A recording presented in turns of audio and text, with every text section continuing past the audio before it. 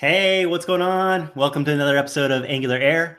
I'm your host, Justin Schwarzenberger, and today we have an episode on state management, hot topic as of recently, well, as of a good while now. And we've got a new approach in the game here, NGXS, so that our episode is going to be all about that, and we're going to be checking that thing out. So let's get started. Introduce our panelists here joining us. We've got Bonnie Brennan with us. Bonnie, how's it going?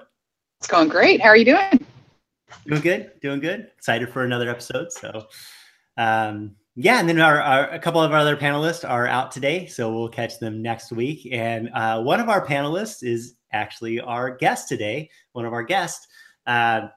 This guy's gone crazy in the open source world. You know, we know him for a lot of different libraries that he's created. Now he's jumped into the state management game. Austin McDaniel, what's going on? How's it going? Can I be like a guest and a panelist, like ask myself, like talk in third person and ask myself questions? Yeah, you can be a ghoulist, copyright Jeff Cross, if you want to do that. So yeah, sure. Ghoulist, you can be the ghoulist today. All right. And then our other guest is Danny Blue. Danny, how's it going? Hey, Justin, Bonnie, it's a pleasure to be here. Everything's going pretty great. We are, I don't know if you can see behind me, but it is a rainy, miserable day this close to DC. And we're about to get a bunch of snow, so it's going to be awesome. I like that name, Danny Blue. That's like a 70s song, I think. I'm pretty sure. It does roll off the tongue. Even playing like football in back in school, I always got called by my full name, never just by my last name. So it's Danny Blue. That's a pretty cool name. Yeah. Well, thank you. Cool. Well, we probably know a lot about Austin, but we'll get into that too. Danny, why don't you tell us a little about yourself for our viewers and stuff like that? What you got going on? You're pretty active in open source as well too, right? Give us a rundown. Yeah, I try to be. So like I said, my name's Danny Blue. Some people may hear me on the Web Platform Podcast, so I've been doing that for quite a number of years at this point. I'm a Google developer expert for web technologies. You also may have seen my name pop up a lot around things like the Angular CLI and issues and stuff there, and also an NG packager, and then most recently with NGXS. So pretty much that's about it. Just got my nose in a bunch of different things, probably where it doesn't belong, but fun stuff. Nice. And Austin, you want to give our viewers a little rundown of you as a guest? I like pandas. Long walks on the beach. No, I have been doing JavaScript for about 12 years professionally now. I've kind of seen a lot of different frameworks come and go. I, took a latching onto Angular probably about 5 years ago now and have been working with it ever since then. I've got a number of popular open source libraries. NGX Data Table, I came on the show and talked about that before. I'm a contributor on NGX Charts. I think we had an episode about that before too. I just do a lot of different things in the community. I'm also on the Angular material team, so I'm a core contributor there. Some really exciting stuff coming up in the V6 release, so be on the lookout for that. That's pretty much it. I just like doing open source and sharing, the challenges and the problems and the solutions that I come up with the community. I semi-frequently blog. I kind of go on these sprees where I write four in a week, and then I go for 3 weeks without writing one. But I just kind of blog whatever's on my mind and whatever I'm trying to accomplish then. And I think it's really relatable. And that's about it. I have a question that I've seen on Twitter a couple times, and I think it's the question on everybody's mind. When do you sleep? Yeah, I know, right? A couple different people have asked me that, actually. I'm like, guys, I sleep a lot, actually. Pandas sleep a lot. They take a lot of naps. I probably sleep 9-10 hours a day. It's important. It's important to be fresh.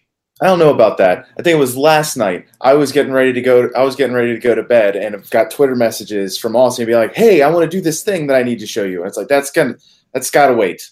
It's gonna have to wait. Go to sleep. It's past your bedtime, Panda. Nice.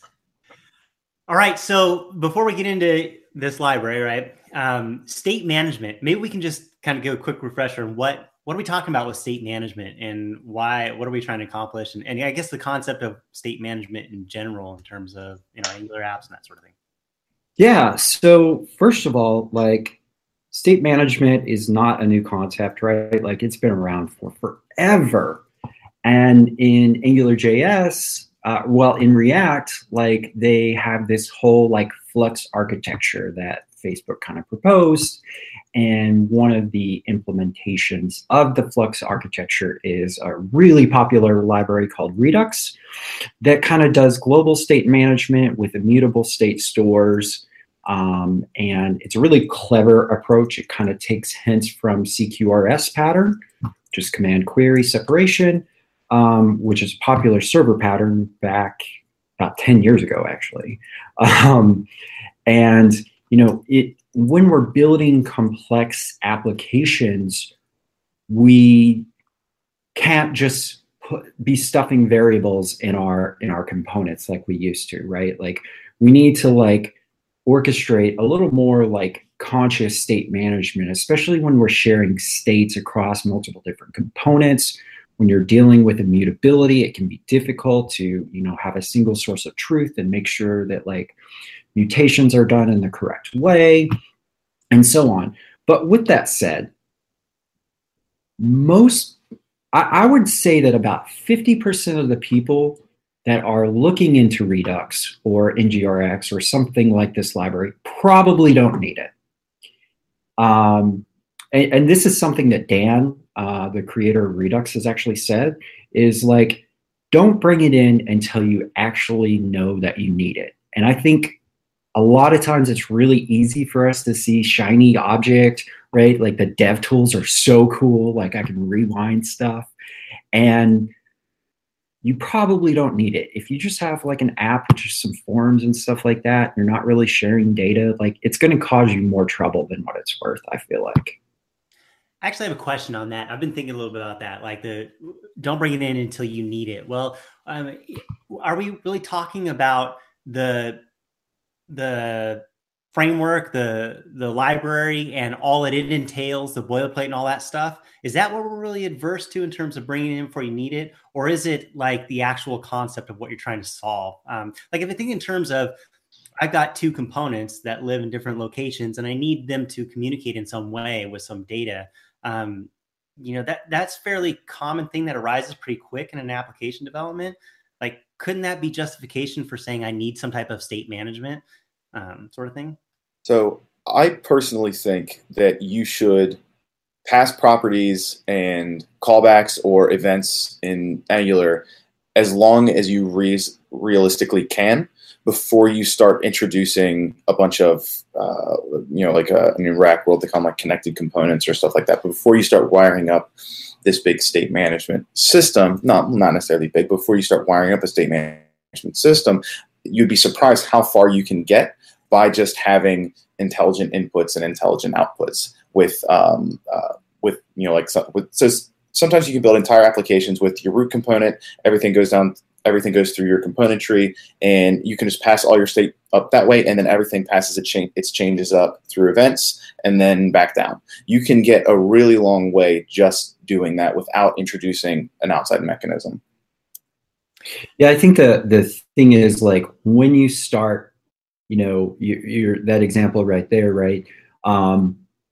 When you start having like 15 inputs that you're starting to pass down, and it's starting to get tricky to like orchestrate two like components, different levels in the tree, right? To like populate those up, and maybe you have like 10 events that you need to populate up, right? When you start getting this complexity, right? Like, your first thought is, I'll just create a service and I'll put a behavior subject in it or something like that. And that can actually get you really far as well, before you actually need something like a state management system.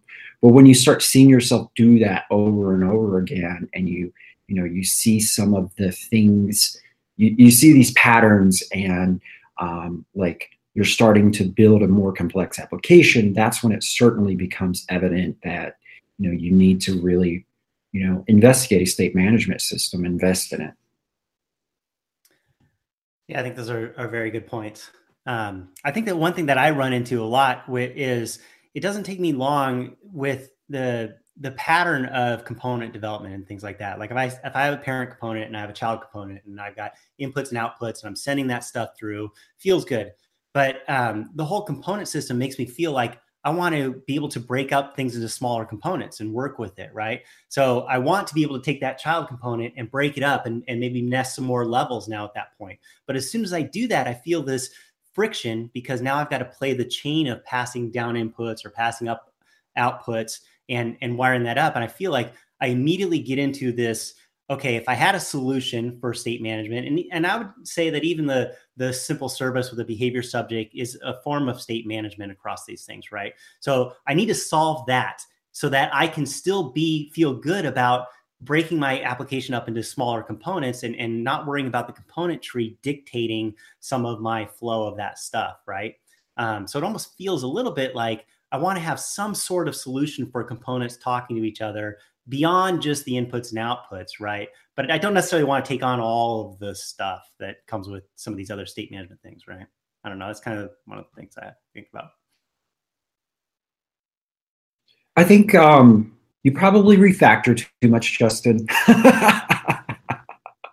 No, in all seriousness, that is one of the things, right? Like, but that really doesn't happen until you start creating a very complex component tree and you have a big application, right? Like, I just have a form with some inputs and stuff like that. Like, you're not really going to be doing that, right? So I would say that, like, when you start hitting that point, you want to start breaking these out. You probably have a pretty complex component tree, and it makes sense to start thinking about state management. Okay, so what do I get then with this, like, advanced state management, this complex state management that we're concerned about, like, taking on, right? Like, you talked about the CQRS and communication between components, maybe some of the other stuff that comes along with that. I think Bonnie had something. What were you going to say, Bonnie? I was wondering, when you're making this library, especially when you decide to open source it and share it with people, right? Do you ever have like a moment when you're like, oh my God, I've made a terrible mistake? You just like something came along that you didn't think about, and now you have, like, especially when other people come on and use your library, like it's pressure, isn't it? I see it as free unit test and QA. Right. I like to open source everything that I do, right? I want to share it if I can, so I can get that validation, right? Like, I find it great. Like, sometimes I just go crazy and just like write something and I think it's cool. But if no one clicks the start button on GitHub, maybe I did something wrong.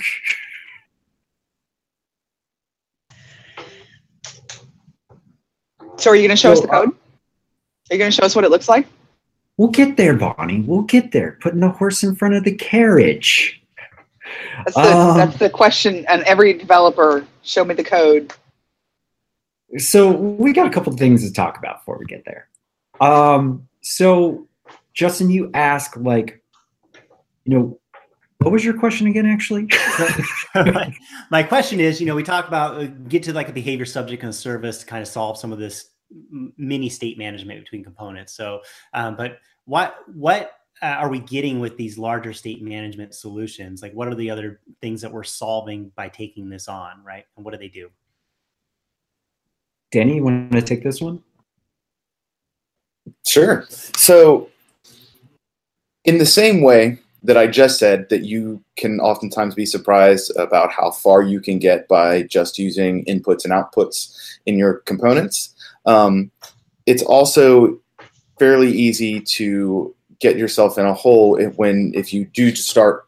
So say you run into that exact situation. You're like, okay, I'm going to add a property on my class that's a behavior subject, and everything that listens to it is always going to get updated.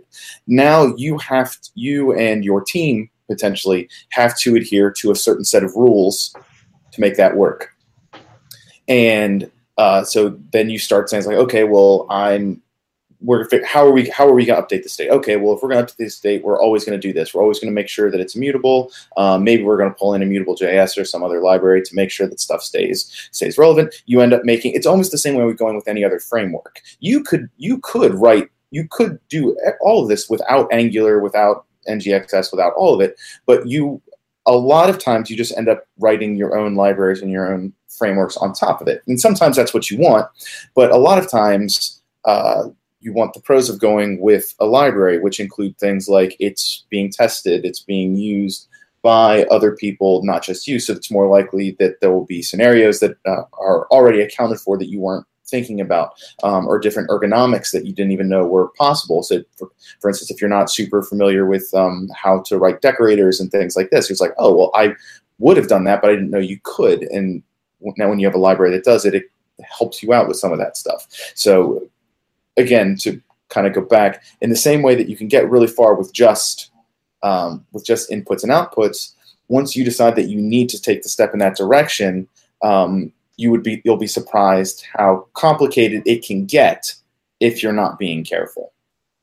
On the note of complicated, let me just say, like, there's a lot of articles out there that say, like, oh, I wrote Redux with one line of RxJS code.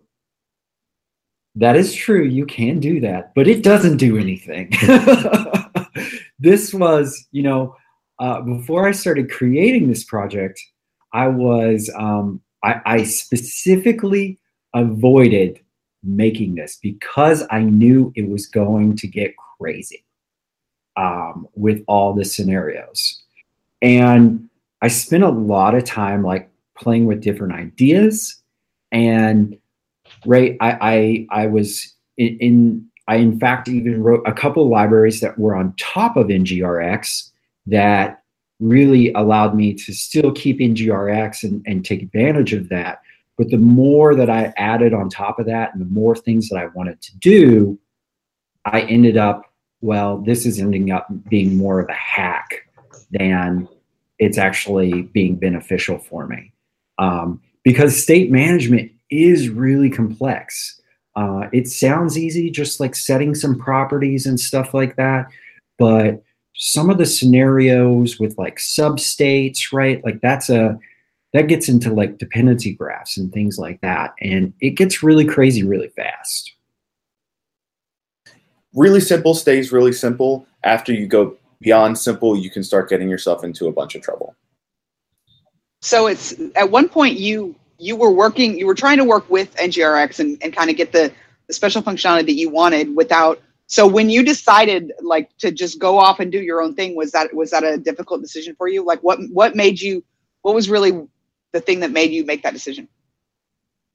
Yeah, I think I posted a blog article this weekend that got quite a few like feedback on, and I think like the basically like outlining the reasons why I decided to do this, and like I said, I want to build on the ecosystem. I don't want to be that guy that just creates another JavaScript framework, right? Like we already have enough of this in our life, enough fragmentation, enough libraries that we have to learn and things like that.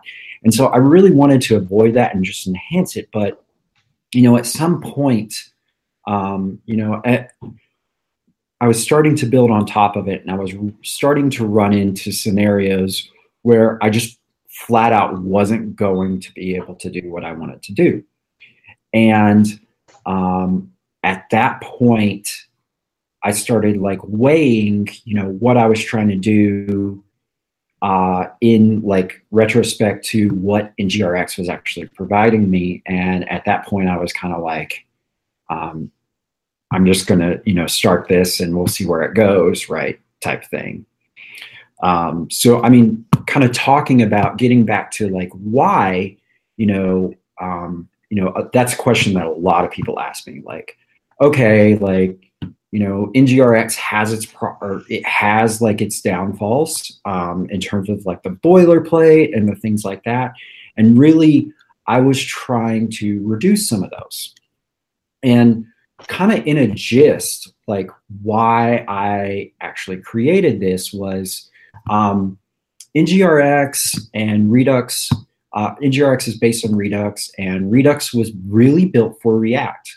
all the concepts around it, like pure functions, and those ergonomics are all centered around how React works, right? Like React prefers functions over classes, right? There's no dependency injection and things like that. And so I really thought that I really wanted to take a step back from that, because I asked myself, I go, if I were writing an Angular app and I wasn't using Redux, would I actually have a pure function with a switch statement at all? And I think I asked you that, Justin, and you're like, I don't think I would, right? Like, and so that's not really like the code style that we write when we write Angular apps. We don't write pure functions. We use dependency injection, we use classes, and we use decorators. So what I wanted to do is I really wanted to rethink. I played around with a lot of different frameworks like MobX, Redux, Vuex. I researched CQRS patterns for the server, and I really played around with a lot of these. And I kind of ended up back in the same, I went in this circle, and I kind of ended up back at the same point where I really like the Redux pattern. I just don't like some of the things that are around it. And so kind of talking about those switch statements, like that drives me, like, I understand like why they're there, but they drive me bonkers, right? Like, I'm just like, why can't we just, have a class, or why can't we just have like an object or something that we put our expressions on? And so those things drive me bonkers. They always have from the first start. Another reason like why I went down this road is I wanted to create something that felt more like it was designed for Angular.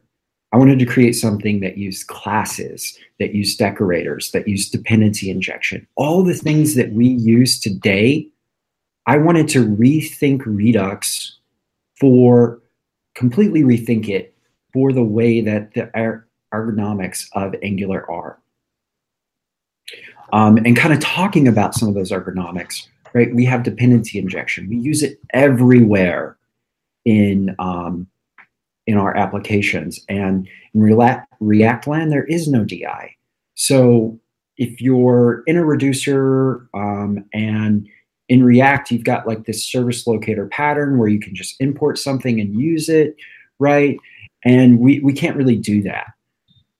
And so having the ability to put, use dependency injection with, some of our reducer functions and things like that. Some people would argue like they're supposed to be pure functions, but at the same time, like we want to try to author like reusable code, and reusable code like comes with functions. Maybe they're just mutating a class, but we want to reuse it in multiple places. So that's where that kind of comes in. And I think some of the biggest things that everyone, complains about is boilerplate hell, right? Like in your typical like Redux or NGRX setup, you have actions, you have effects, reducers, and selects. That's 4 files that, while they're not big files, it's 4 different files, right? That you have to create every time you create a new smart component.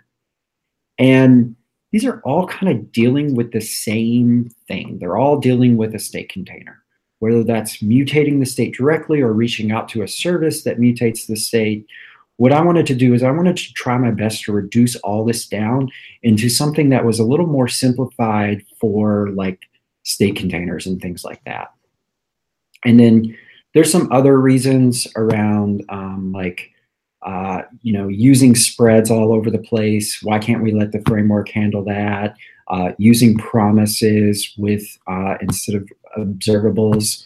But one of the other big ones that I kind of feel like is NGRX effects and Redux observable, which is kind of the same thing. It's an awesome approach to an event stream, but they are painful as hell to construct, read, maintain, and teach other junior devs about them, right? Like they're a simple thing can end up being really difficult. And I wanted to try to simplify that as well. So those are kind of the reasons why I went down this approach. Did it turn out simpler? Of course it did. When are you going to show us the code? in 10 minutes. Show us. I want to see it. Justin, do you have any questions about that though? I mean, so it sounds like a lot of it is reimagining the ergonomics and the user API, right, of it, and that you're trying to solve. You said, look, I want to make this more of an Angular type of experience, and what would that API look like from a user standpoint to implement state management, right, in our Angular applications, and then still be doing this state management pattern, but also some additional tweaks and changes. And I think you'll get into that as you show the code. I've seen it before, so I'm kind of randomly talking about it. But yeah, some of that stuff, like you talk about with kind of the effects concept and some elements where you want to provide a different approach to handling that segment of state management, right? Yeah, I think so. I think that, and a lot of these are just my opinions, right? Like, I'm not saying that like the way that NGRX does things or Redux does things is wrong. Like, they're very smart people. They know what they're doing. They have a great problem and they made a great solution. I just have a different opinion about some of the ways that I would, solve some of these things. And that's really where this comes from. So what about the name? Like NGXS, right? And we've got NGRX, and so tell us a little about that. Yeah, so about 2 years ago, I think it was now, like I started this trend of naming everything NGX, and a lot of people were like, "Oh, like that's so confusing." But I named like all my libraries NGX dash whatever, right? And because I used to have them NG2. Right. And then NG4 came along and it messed all those names up. And I was like, what am I going to name this now? I don't want to name it NG. So I came up with NGX.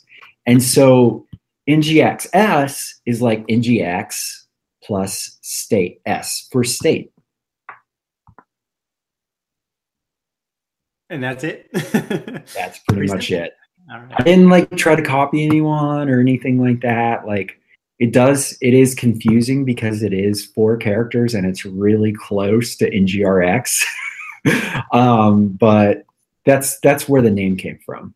Okay, I got a really important question. Are all the letters capital? Is the N capital and the XS capital? Like, how's that supposed to look? That's a good question. Maybe you should submit a bug for that so we can figure that out. Well, your logo has them all caps, right? So I'm assuming that's the case. I kind of feel like if it's all caps, it's like I'm yelling it. Maybe that's a good thing, though. Yeah. All right. So do you want to demo some stuff? Show some people about like what? Actually, I don't have any demos set up. I'm just kidding, Bonnie. You're fired. You have to show us the code. You can't come and talk about the code and not show us the code. That's not allowed. All right.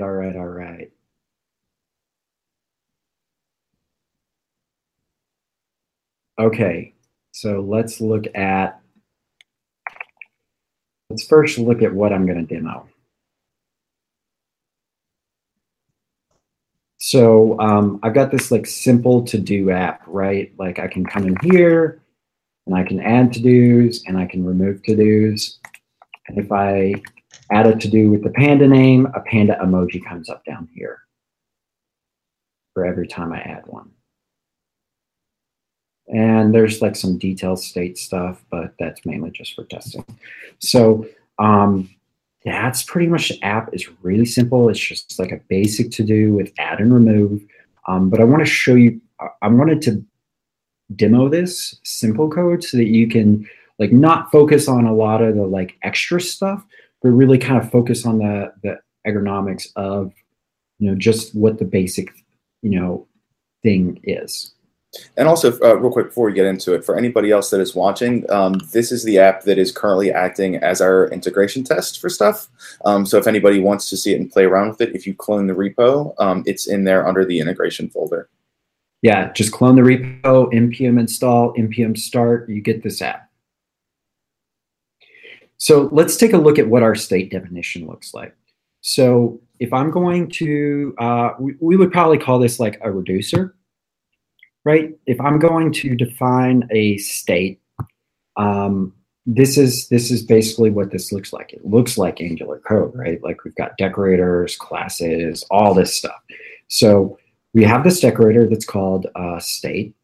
And in this state decorator, you pass the type of the state. This state is just a string array. Then you pass the name for the state, and this is the name that will be in the like global state. Then you can pass some defaults in here, right here, right? So I could like make this like panda, and then if I refresh it, panda is going to show up there automatically for me. We'll start it off with empty. So don't worry about this right now. We'll get into that. So we've got two different actions here. So we basically in NGXS, everything's an action. You're just emitting actions. So I've got an action called add to do, and I've got an action that I call remove to do. And that action has two arguments. One of the arguments is the state context. So we have this get state and set state. And the reason why these are get state and set state instead of just like passing and returning the state is because we want to make sure that if you are doing an action, right, and you were to do something async, that when you get the state, it's always the freshest state. So we have this function that allows you to get the state and set the state, and this allow you to like actually set this in any type of control flow within your action. And there is no effects, right? If you're doing asynchronous things, you just do them within an action, right? Like this.panda service it, and if we return this, it'll automatically subscribe for us. And then I do pipe tap. No, then I can say this code's not right, but you get the idea. So this is one of the big differences between normal Redux and standard Redux and this pattern that we came up with is that when normally in Redux, a single action means a single state mutation. With NGXS, that is not necessarily the case. A single action could potentially update the state several times, which we did in this case specifically on purpose. So that actually might very specifically be something that some folks don't like, but that was a conscious decision that was made when designing the API. It's crazy. Yeah. You guys are nuts.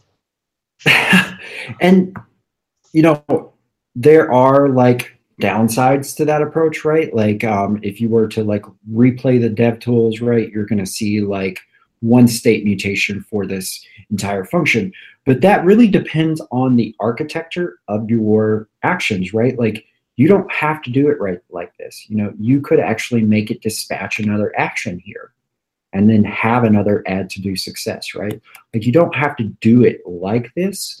And it really just depends on what you're doing, right? Like if you're just setting something as loading and then you want to reach out to your Panda service and then set the state, right? Like having two different actions for that specific thing just feels a little redundant to me. So I wanted to like simplify everything and just boil it down to something simple where if you're dealing with the state, right? The state, it's always an action. And the action can get and set the state. And then whatever you do within that action, as long as you're still working with the state, I think it's a valid operation. Now, one thing not to do with actions, and I say this in the documentation, is like don't do view specific things like you do with NGRX effects, right? Like the state is this state, right? Like do things that resolve around that state. If you're going to show a dialogue or something like that, there are different ways to approach that. We want to try to keep this state container to be pure to just dealing with the state. So I think really quick to recap like what's going on here, right? You've got this action decorator NGXS is providing, right? That you're decorating a method inside of your class. So you set up this to-do state that's going to represent your to-dos.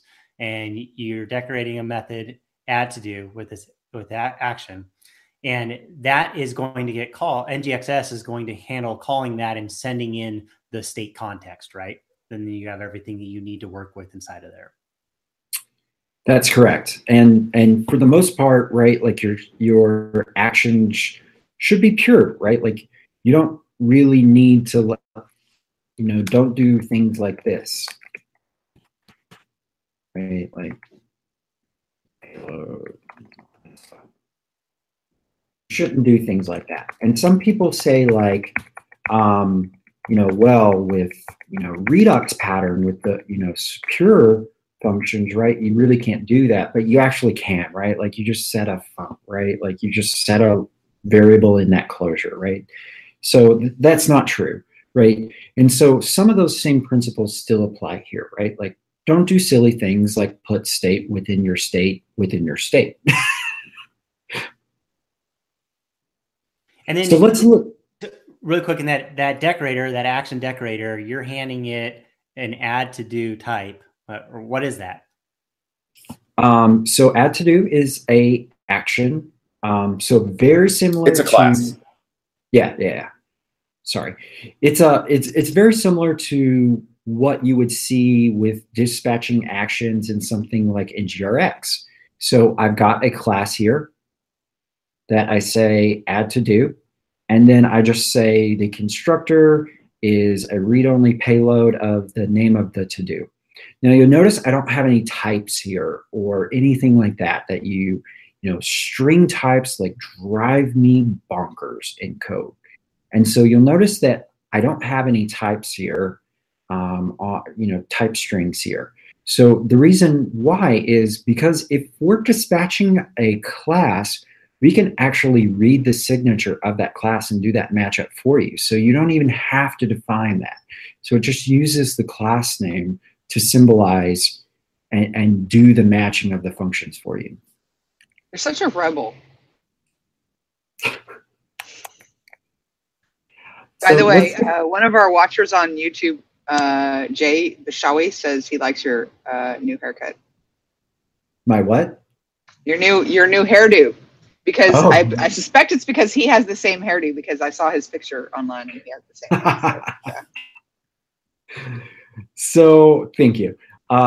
So let's get back to the component and take a look at what we're doing in this component to actually like trigger those things to happen, right? So we've got a add to do that's got a placeholder that says new to do. And when we click it, we're going to pass the text. We're going to call a function. And then we have a list that's going to iterate over each one of the to-dos observables. And I can click remove to do and it's going to pass the index for me. And then also down here, we have another observable list that's going to loop over the pandas and throw a panda emoji. So if we look at what the add to do looks like, it's pretty similar to what we would see in like NGRX. We inject the store. Add to do is going to dispatch a new add to do, and the arguments is going to be the to do. And then the rest is black magic. It just knows how to match it up and do all that type of stuff for you. Instead of using this.store.select, we actually have some select decorators here. So I can actually select out the state. And one of the cool things about this is because we have classes and those classes have signatures and metadata associated to them, for your select, you can just pass the class and it will return you out the state for you. So you don't have to say state.todos, right? State into state.todos, right? You just give it the class and it can do that for you. Now you'll also notice I have this other thing called to-do state.pandas. And this is actually what we call a selector. And this is a static function that will pass the state, and that's the state of the to-do. That's not the global state. It will pass the state of the to-do, and it will actually like filter that out for me. So now if I want to only show my pandas, I say to-do state.pandas, and I've got a very nice memoized selector there for me.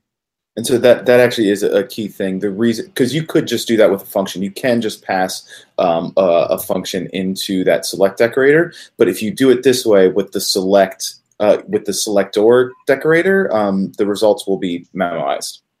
And for anybody that doesn't know what that means that given since this is a pure function, you can use the inputs kind of as a key to the output, so you can avoid having to redo some of the same work. What if you're lazy loading multiple modules? Can it handle that? Absolutely. There is a for feature. So there's a for root. There's a static for root method on the main module, and then there's also a for feature module, which to be used for lazy loaded stores or state classes. So the to-do store might be only one store, and you might have more stores. Yeah, in this use case, I've actually got more than one store. So I've got this one. This to-do is actually a sub-store, which is a fancy word for just like nested like stores. So I actually have like a parent to-dos state. And then within that parent to-do state, I have a child that is the to-do state. Now, when I look at my app state, you just define an app state and you say, here's what the app state interface looks like, and here's the states that are within it. And then in my module, in my root module, you just say for root and you pass those states. Now, if you were going to lazy load that, freaking prettier. Prettier drives me bonkers. If you're going to lazy load that, you would say NGX module for feature and pass that. Pass your substate. Now, so I also feel like we should go into what that that substate feature is a little bit more. I don't know if you want to do that right now, but there's also a good example in the docs that we can also point to for how that what that looks like. So pretty much it's like what Austin said. You can declare children in your state decorator for other children, and at that point, there you will have a new property, but that property is being updated by this by an entirely different state class, which is pretty cool.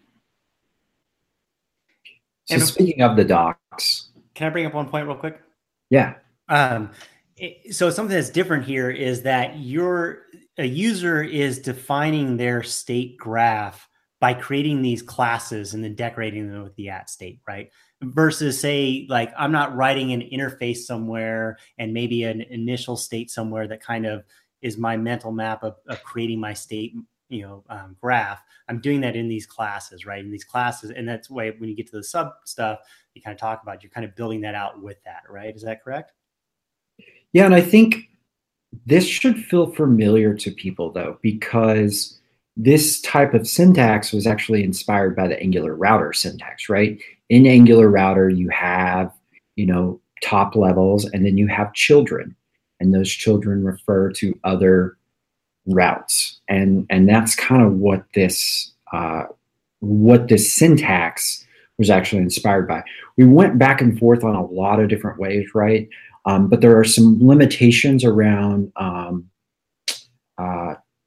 providers and making these injectable and the AOT that kind of prevented us from doing some of those things. So before we move on, all of your states are actually, you can inject something into them. All you have to do, they're automatically set up when you define them in your module for dependency injection, and you can just inject whatever you want into them. Just be, conscious of what you're putting in there. So they're asking on YouTube, the Redux debugger is compatible? Oh, of course it is. So in order to, out of the box,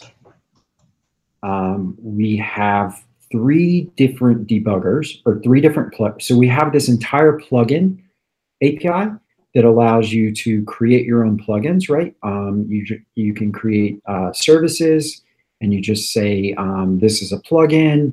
I can inject my own options, right? You can provide your own actions, and then there's a handle argument that passes you the state, the action, and the next function. And then the next function allows you could change the state entirely, change the name of the action that you're passing. I see a typo here, and then it returns an observable to you for the results. So there's a lot of flexibility here to create your own plugins. But out of the box, we have a basic logger plugin. We have the Redux DevTools plugin, and we have a local storage plugin. And so if I come back over here,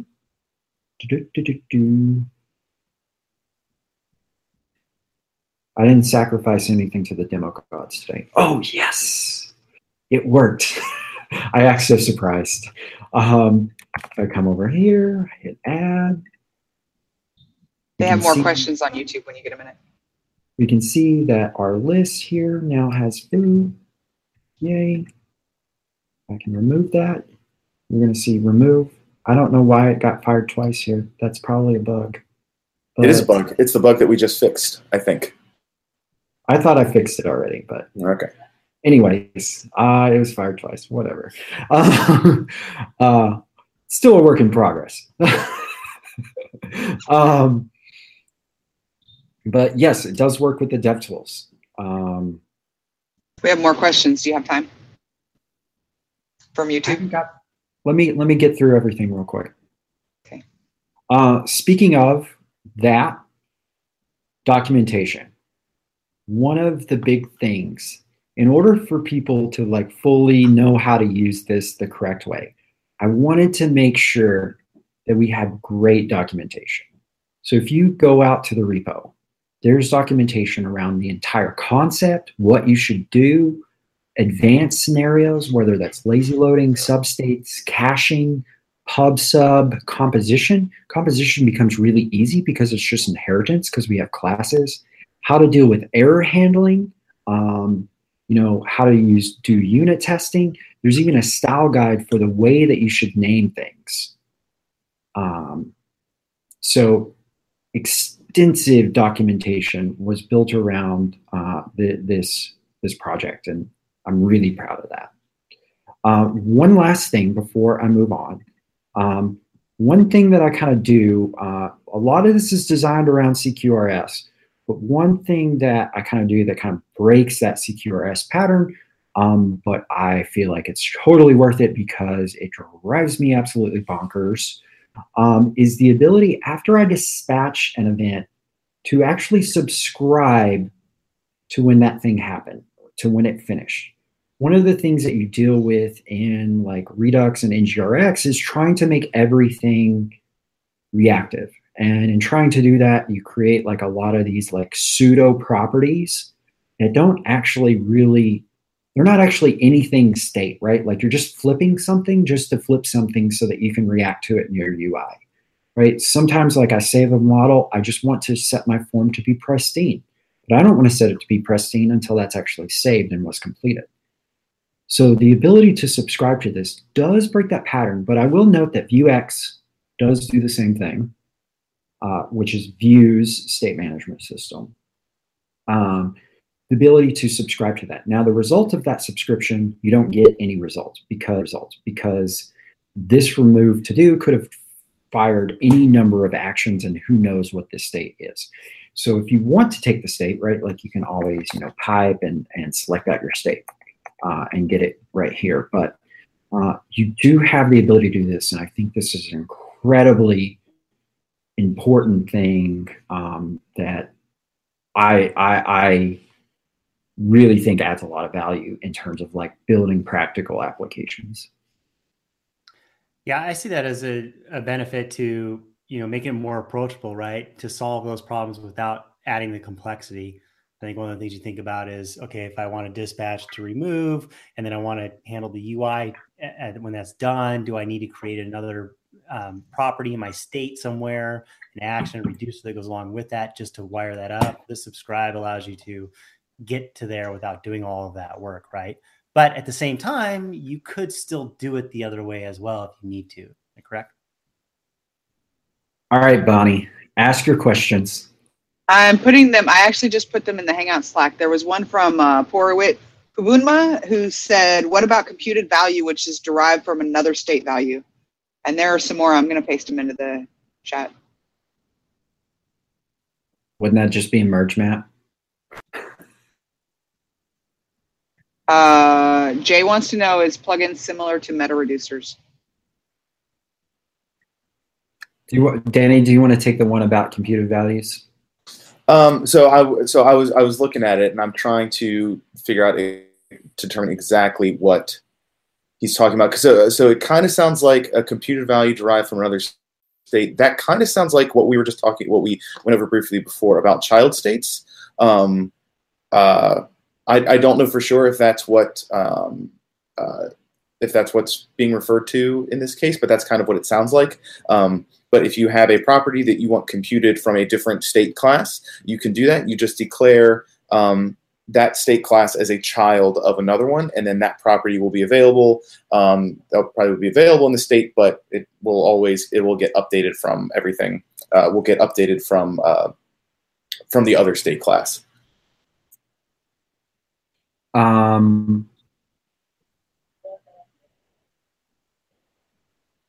What are some of the?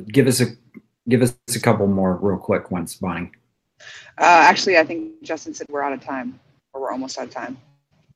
Let's do there was one more in there. Are plugins similar to the meta reducers? Kind of. But they're different at the same time. They're more like Redux plugins. And I wanted to make them more like Redux plugins so that we could actually leverage the Redux community and ecosystem. So there's actually an outstanding issue. It's not hard to do. I just need to find time to do it, where create an adapter. And that should be pretty easy to do. And then you'll be able to tap and use any of the Redux ecosystem that's out there, which is pretty huge.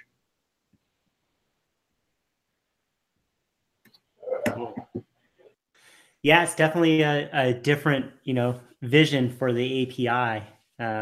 I can certainly see there's a lot of, let me take you off, stop presenting. It feels like lighter to get up and going, right? I think you're accomplishing that in terms of making that API a lot simpler to get up and going with state management and consuming it and that sort of thing. That's very interesting.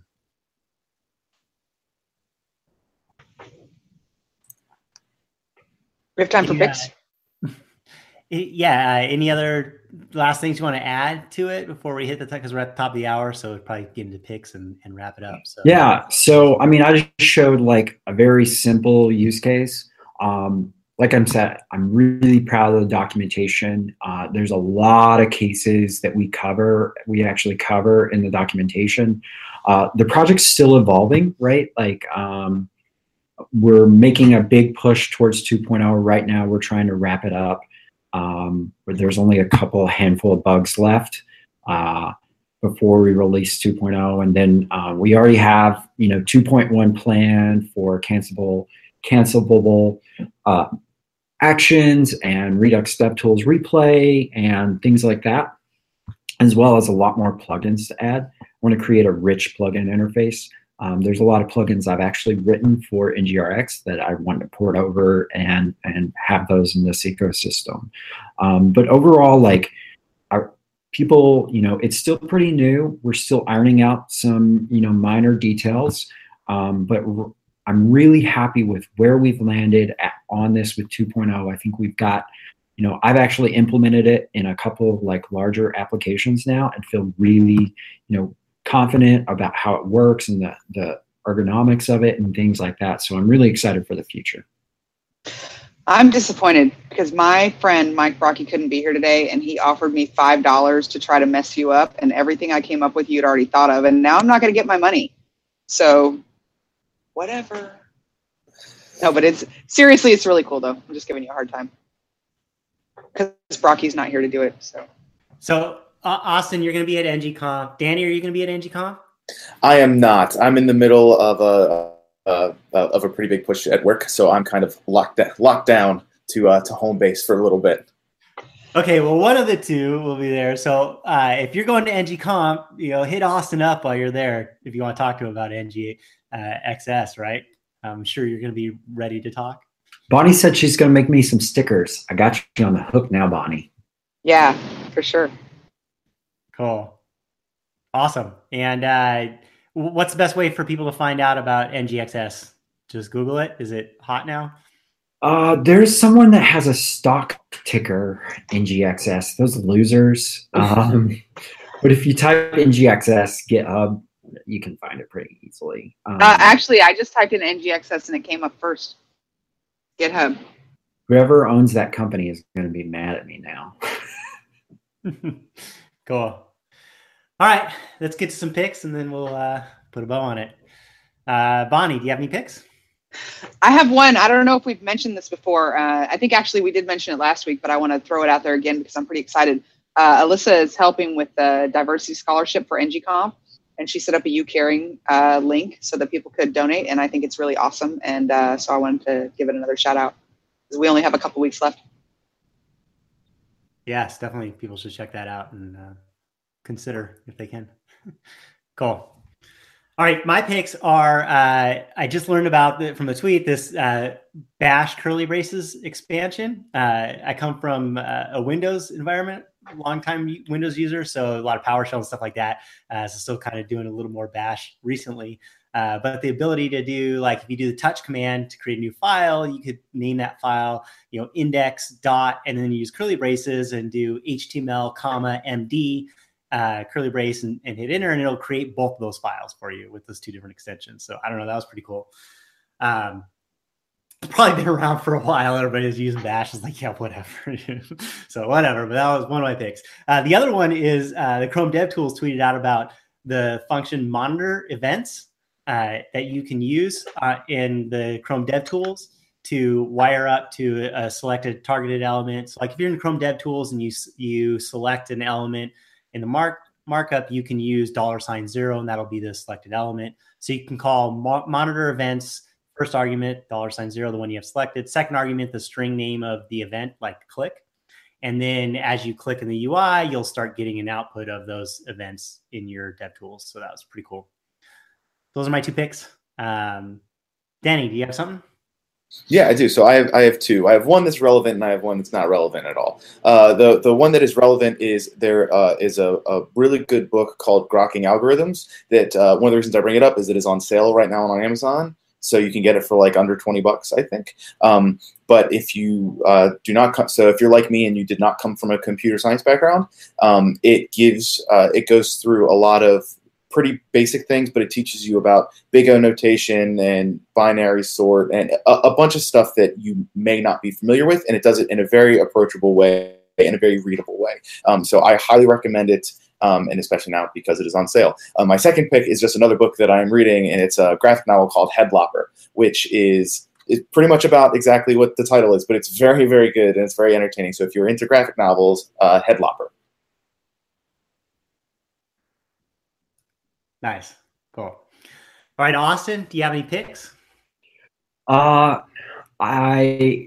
There's a show I really, really love, Westworld on HBO, and the next episodes are like coming out in the next couple weeks. I'm like so excited. So Westworld is my pick. If you haven't seen it, it is an amazing show.